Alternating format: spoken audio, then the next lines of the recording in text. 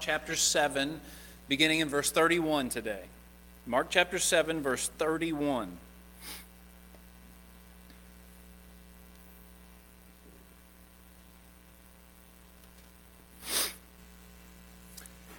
Have you ever known someone that was just good at everything?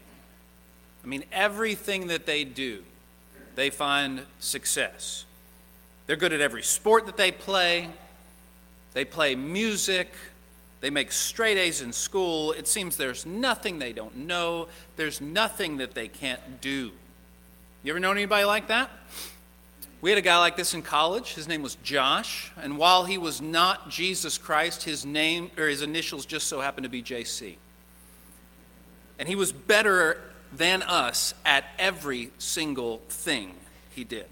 And to top it all off, he was going to school to become a surgeon. I was a good deal more self-centered back then, and I remember thinking, surely there is something that I am better at than Josh. But no, there was not. He was even a better Christian than all of us. It made us sick. You loved him, everybody loved him, and we hated him. Right? Have you ever known anybody like that? Well, today, we take an extended look at the man of whom it was said, he has done all things well. If you remember in the Gospels, Jesus once asked the apostles, who do people say that I am? Remember this? Who do people say that I am? And the apostles responded and said, well, some say you're John the Baptist, and some say you're a reincarnation of Elijah, or maybe Jeremiah, or one of the prophets. But then Jesus said, but who do you say that I am? That right there is the most important question in the entire world. For every single person, who do you say that this man is? Who do you say Jesus is? Not just with your words, but in your heart. Who is he to you? Let's read Mark 7, 31 through 37, which is our text today. This is God's word. Mark writes, then he returned from the region of Tyre and went through Sidon to the Sea of Galilee in the region of the Decapolis. And they brought him a man who was deaf and had a speech impediment. And they begged him to lay his hand on him. And taking him aside from the crowd privately, he put his fingers into his ears, and after spitting, touched his tongue. And looking up to heaven, he sighed and said to him, Ephphatha, that is, be opened. And his ears were opened, and his tongue was released, and he spoke plainly. And Jesus charged them to tell no one. But the more he charged them, the more zealously they proclaimed it. And they were astonished beyond measure, saying, he has done all things well. He even makes the deaf hear and the mute speak. There in verse 37 is what we just referenced. The fact that they say of Jesus, he has done all things well. Sayings like this in the Bible give us an opportunity to take a step back and to take a long look at Jesus, to take a long look at what he has done, at what the Bible says about Christ. That's what we're going to do today.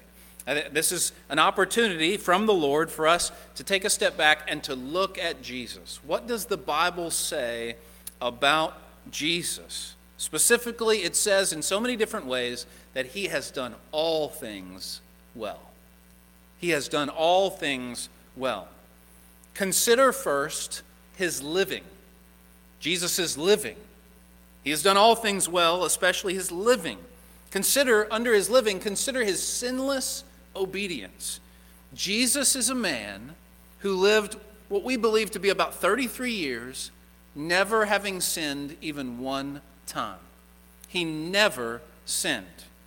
Not when he was a kid, not when he was a young adult, on up until the very last moment of his life. He never sinned even once. In 1 John 3:5, it says, you know that he appeared in order to take away sins, and in him there is no sin. That was written by John. We believe that was probably his best friend on the earth, the one who knew him most, and he knew that he never sinned. This wasn't just from the outside looking in. This was by those who knew him best. He never sinned. In John 8:46, Jesus is debating with the Jews, and he says to the Jews, "Which one of you convicts me of sin?" Which would have been an outrageous and audacious thing for anyone to say. And yet this is Jesus. He can say that with a clear conscience. He can say that without being completely arrogant. Which one of you convicts me of sin? Can anyone convict me of a sin that I have committed? Can anyone charge me with sin? And no one could. He was completely pure in both his actions and his heart. Never once did he do something that God had forbidden. But we also know from James that sin is not just staying away from the bad stuff. Sin is also when we know, James 4:17, therefore if anyone knows the good he ought to do and doesn't do it, he sins. There was never a time where Jesus knew the good that he should do and didn't do it. He was completely and perfectly obedient. He resisted all temptation and did all the good that he could have done before the Lord for others. And his sinless life was absolutely essential for our salvation. This is not just some esoteric doctrine that people talk about in seminary classes. His sinless life was absolutely essential for you and I to be saved, for he had no sins of his own to pay for. He had no sins of his own to pay for, therefore he could pay for mine, and he could pay for yours. The wages of sin is death, but Jesus never sinned, so he didn't deserve death. He had never earned death, and yet he died willingly so that he could do so in our place for our sins. He was a spotless lamb, the ultimate sacrifice without blemish, to use Old Testament language. He never sinned. In his living, he showed us the Father. Jesus showed us the Father. We were praying earlier. You might have heard me mention about how God hides himself. We serve a God who hides himself. We serve a God that is invisible. This is a God that John writes in multiple places, no one has ever seen. No one's ever seen God. Paul says in 1 Timothy, he's a God whom no one has ever seen or can see. You can't see him even if you try. But Christ has shown us who God is. He's shown us. When Jesus was talking to Philip, Jesus told Philip in John 14, whoever has seen me has seen the Father.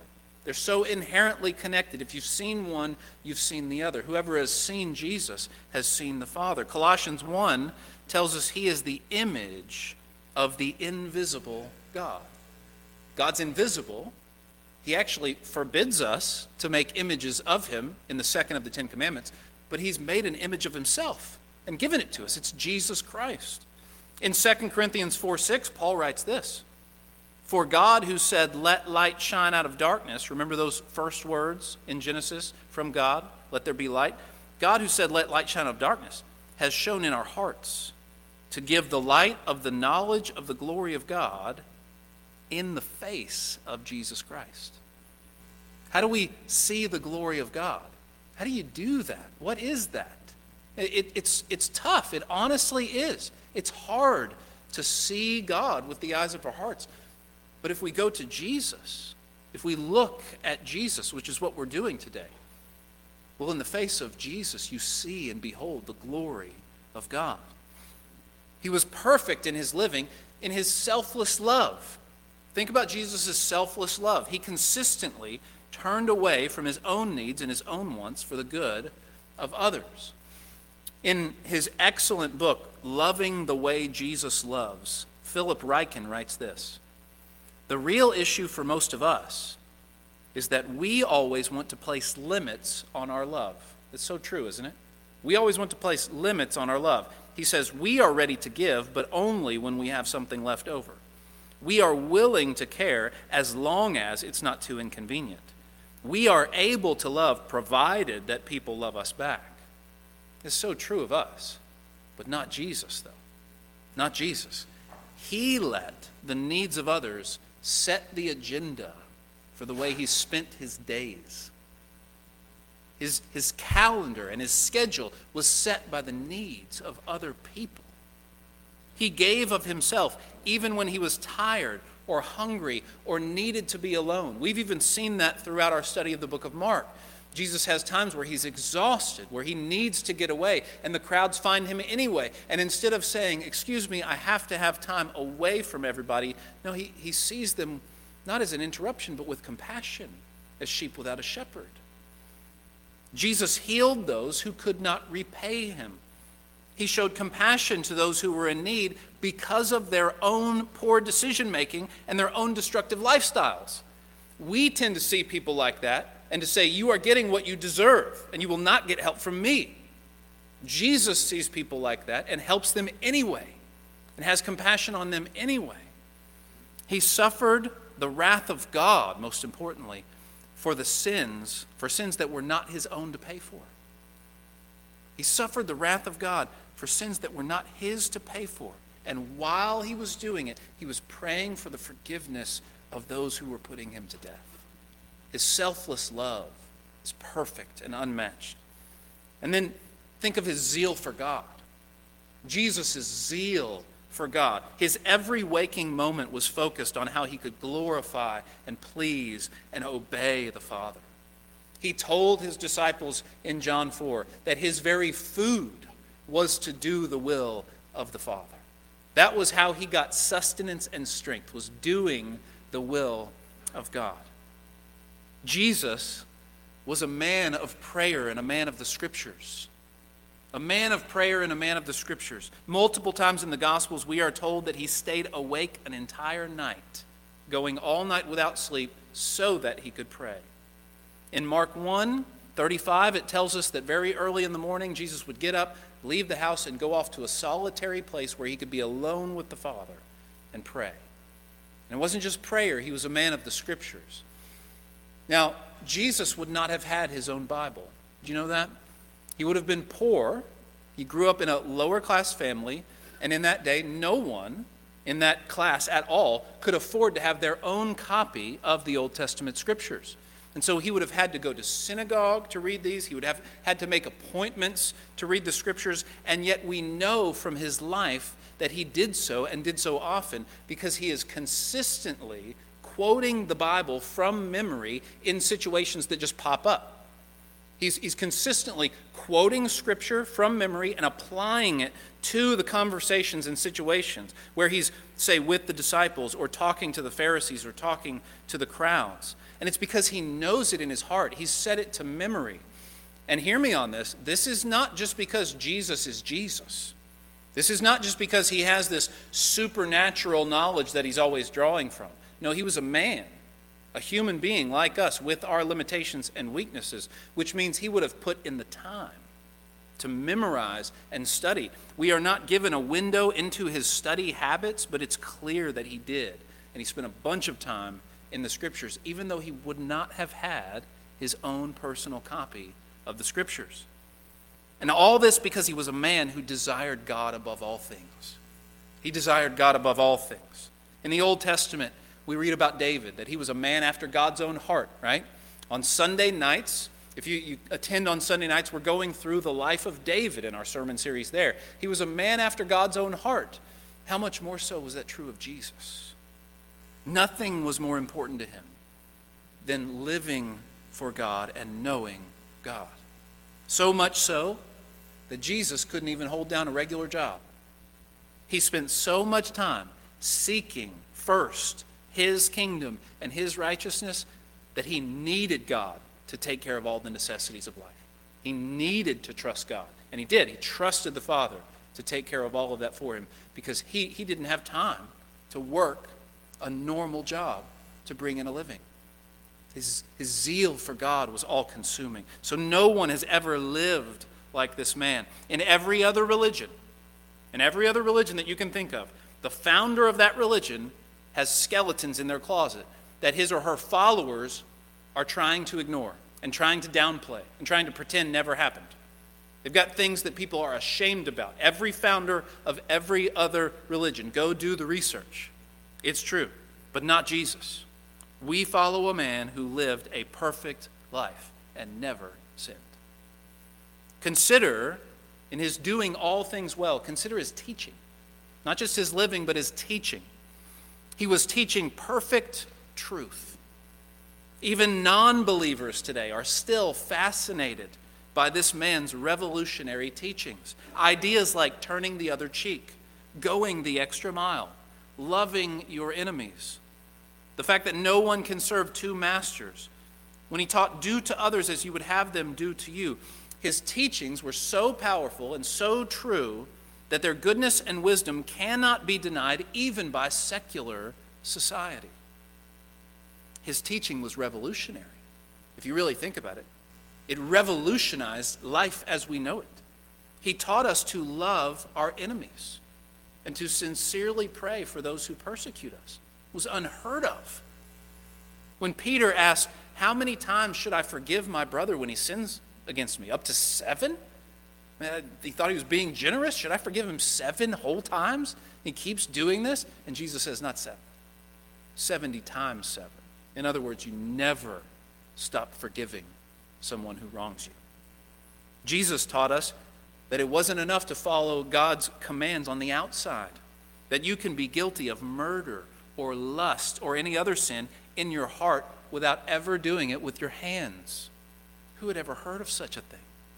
He taught the fulfillment of the old covenant, which changed everything for followers of God. No longer does God require sacrifices. No longer will foods make us unclean.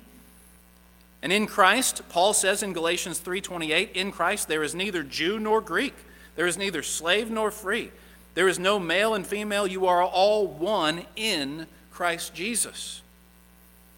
Jesus, in his teaching, flipped greatness upside down and taught that the greatest in the kingdom is not a king or an influential person or leader, but the greatest is the one who is the servant of all, the one who puts others ahead of themselves, the one who does what no one else is willing to do and seeks no glory for himself. While evolutionary theory, the theory of evolution, teaches survival of the fittest, Jesus taught and exemplified the sacrifice of the fittest for the survival of the weakest. And he taught that those who were closest to God were not the ones who followed the most rules, but those who humble themselves and acknowledge their sinfulness. Blessed are the poor in spirit. Theirs is the kingdom of heaven. There have been a number of books recently by authors such as Glenn Scrivener and Tom Holland showing how the values of our modern society are actually built on the teachings of Jesus. As ungodly as it seems like our modern society is, their values are actually built on the teachings of Jesus. Our systems and values of individual rights, equity, ethics, care for the poor and the marginalized, freedom, and even science are all based on the teachings of Jesus. And yet the world has no idea. They have no idea it is, but it is. It's all based on the teachings of Jesus. It is what Glenn Scrivener calls the air we breathe. You just breathe it, you don't even think about it. It's the air you breathe. It's built on the teaching of Jesus. John tells us Jesus came full of what? 2 things. Full of grace and truth. Grace and truth. Not just full of grace, not just full of truth, full of grace and truth. And so, on the one hand, Jesus preached a message of repentance for sin, but also of salvation for anyone who would come. He extended God's love to tax collectors and sinners and prostitutes while condemning religious leaders for their hypocrisy and spiritual pride. He taught that all who are weary can come to him for rest, and yet to follow him, you must renounce all that you have and all that you hold dear. His teaching was perfect. He did all things well. Consider his dying. Consider how well he died. No one has ever died so well. No one has ever died with so much dignity, with so much courage as Jesus did. As he breathed his last, he cried out, "It is" what? It is finished. showing us that he had done all that it took to accomplish salvation. In his suffering, he never cried out in self-defense. He never attacked those who were unjustly putting him to death. He was obedient, as Isaiah says, like a lamb going to the slaughter. We will never be able to fully appreciate the courage it took for him to do what he did. Number one, the courage to go through the death of crucifixion, a death so painful and so gruesome and so torturous, it would cause all of us to beg for it to be over. But not only that, to go through what he went through in taking the wrath of God for the sins of the world, to experience what it felt like to have his Father forsake him for the first time in all eternity. Understand, Jesus is an eternal being. In the beginning was the Word. And the Word was with God, and the Word was God. He's always been there, not just when he was conceived in the womb of Mary. He's always been there, Christ, the second person of the Trinity, God the Son. And he's always had perfect fellowship and love with the Father. And in that moment, for the first time in all of eternity, he felt what it meant for the Father to forsake him. What would it be like to have God pour out the cup of his wrath and anger against sin, full strength, upon you? Can we possibly begin to imagine the torment of his soul in those hours? None of us will ever know. Praise the Lord. He never gave in. He never gave in. He died so well. He never gave in. Remember in the Garden of Gethsemane, Peter takes out his sword and he's going to defend Jesus. He's going to fight. And Jesus says, "Put your sword away." And then Jesus says in Matthew 26:53, "Do you think that I cannot appeal to my Father, and he will at once send me more than 12 legions of angels?" Don't you know, Peter, that I can do that whenever I want? I am submitting to this. They don't take my life from me. I lay it down of my own accord. And so think about that ability, Jesus' ability at any point in time to call on God, and God would send 12 legions of angels. He had the ability to do that. And at the cross, while he was being crucified, the bystanders there railed at him and mocked him, saying things like, "He saved others, but he can't save himself." Or, "Come down from the cross and we'll believe in you. Come down right now and we'll believe in you. You trust in God so much, let's see if God comes to save you." And Jesus could have called upon the Father, and 12 legions of angels would have come rushing in. And in that moment, if he did, he would have shut up every single person at the foot of the cross, and they would have believed, and we would still be dead in our sins. Because he would not have endured it to the end. He would not have finished it. He stayed on the cross. That's why you're saved.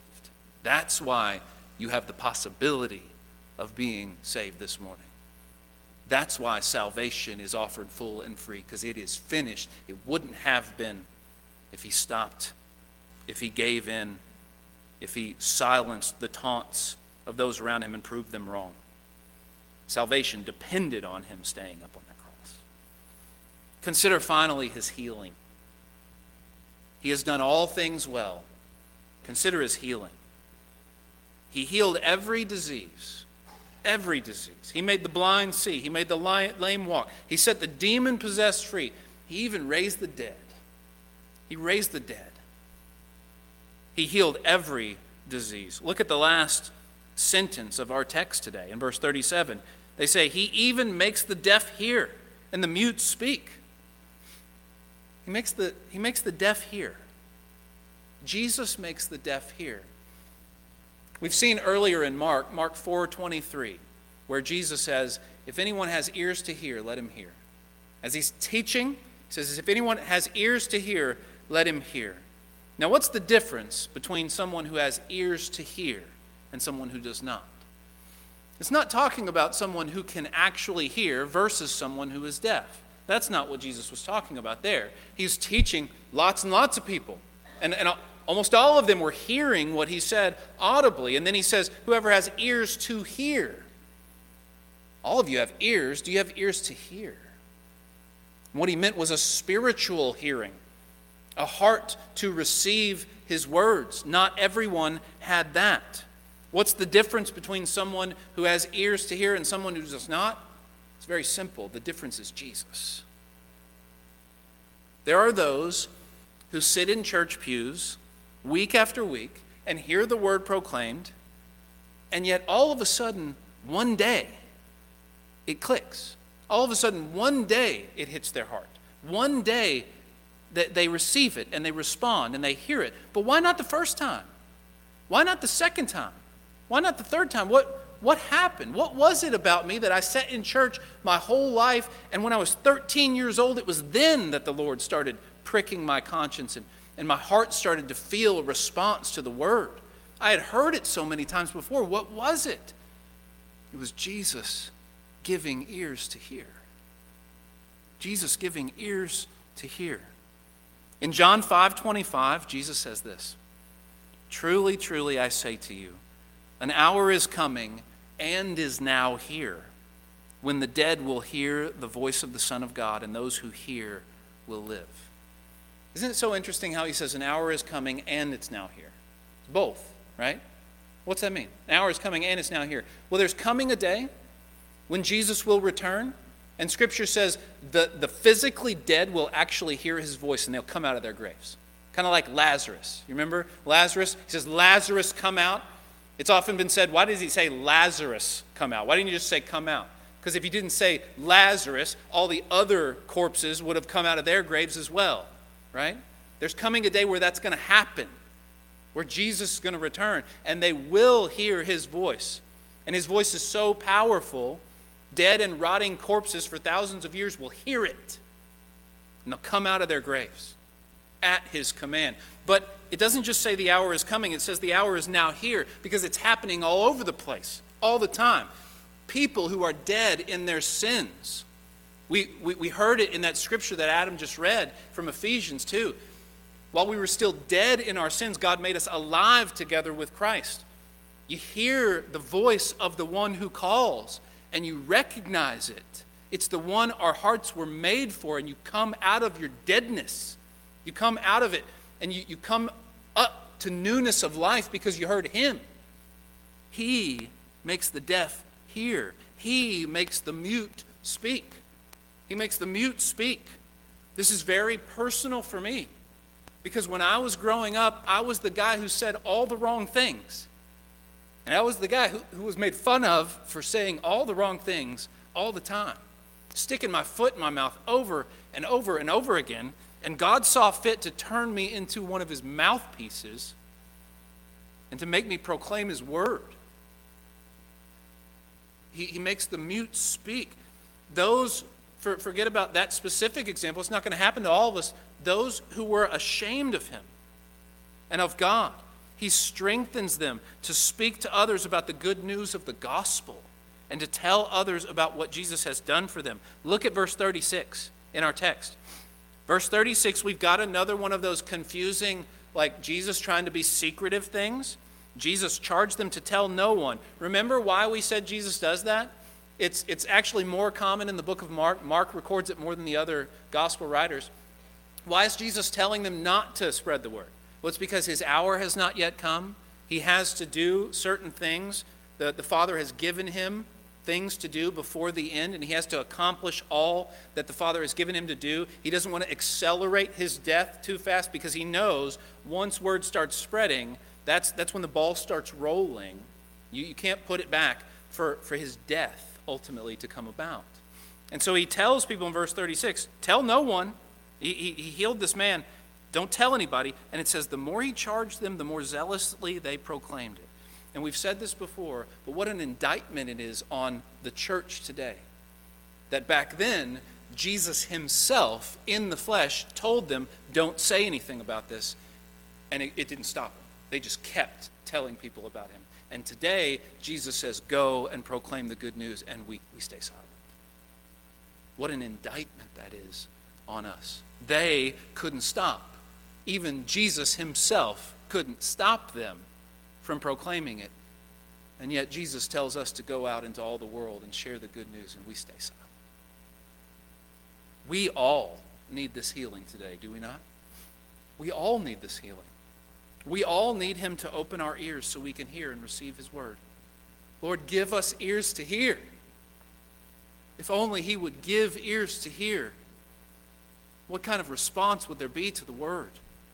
We need him to open our ears so that we can hear others as Christ heard them. Not just the words that they say, but the needs that they are communicating. We need him to release our tongues so that we can proclaim his truth and the news of his salvation, and so that we can exhort one another. And we can exhort one another with words of encouragement and Holy Spirit power when we speak to each other. And so that when we speak in these ways, it actually reaches the hearts of those who hear. We need Jesus to make sure that that happens. We need Jesus' power to give us power in our words so that when we speak in these ways, it actually reaches the hearts of those who hear and doesn't just sound like the mumbling of a man with a speech impediment, where it doesn't just go in someone's ear and out the other. We need Jesus to make that happen. And we need his ultimate healing. We need his healing from our sin. He has done all things well, but we have not. I have not. He has done all things well, but we have defiled ourselves with the pleasures of sin. We have all chosen our own way over trusting his. We have all rebelled against him. We have all done so many sins that we have the scars and the shame to prove it. But praise God that while we have made a mess of things, he has done all things well. He has done all things well. And so he can reach down into the pit that we've gotten ourselves in and bring us out. No one else can do that because everybody is down in the pit with us. We're all in the same boat. Only he can reach into the pit from above because he has done all things well. He is unstained. He has no penalty. He has the power and the strength and the purity and the righteousness to do it. Only he can save us. And so I return, as we close, I return to that question that we asked at the beginning. Who do you say that I am? That's what Jesus asks of every single one of us. Who do you say that he is? Who will you follow? Who will you live for? Who will you put your hope and your trust in? A political candidate? Hardly. Especially now. Your spouse? Your children? Even they will disappoint you. Even they will let you down. There is only one who has done all things well. There is only one who will never disappoint you. There is only one who is worth giving your life and your heart to. He has done all things well. Where else could we go? Let's pray for a few moments now in response to what we have just heard about the person and the work of Jesus Christ. We're going to give just a few moments of silent prayer, asking everyone to respond to God, to go to him silently, individually, and pour out to him whatever is on your heart. As he has spoken to you, now we speak to him. Let's do that for a few moments, and then after we pray individually, we'll come back together. We'll have a time of public response and invitation, where anyone who needs to respond to God's word in a public way can do so. Let's pray.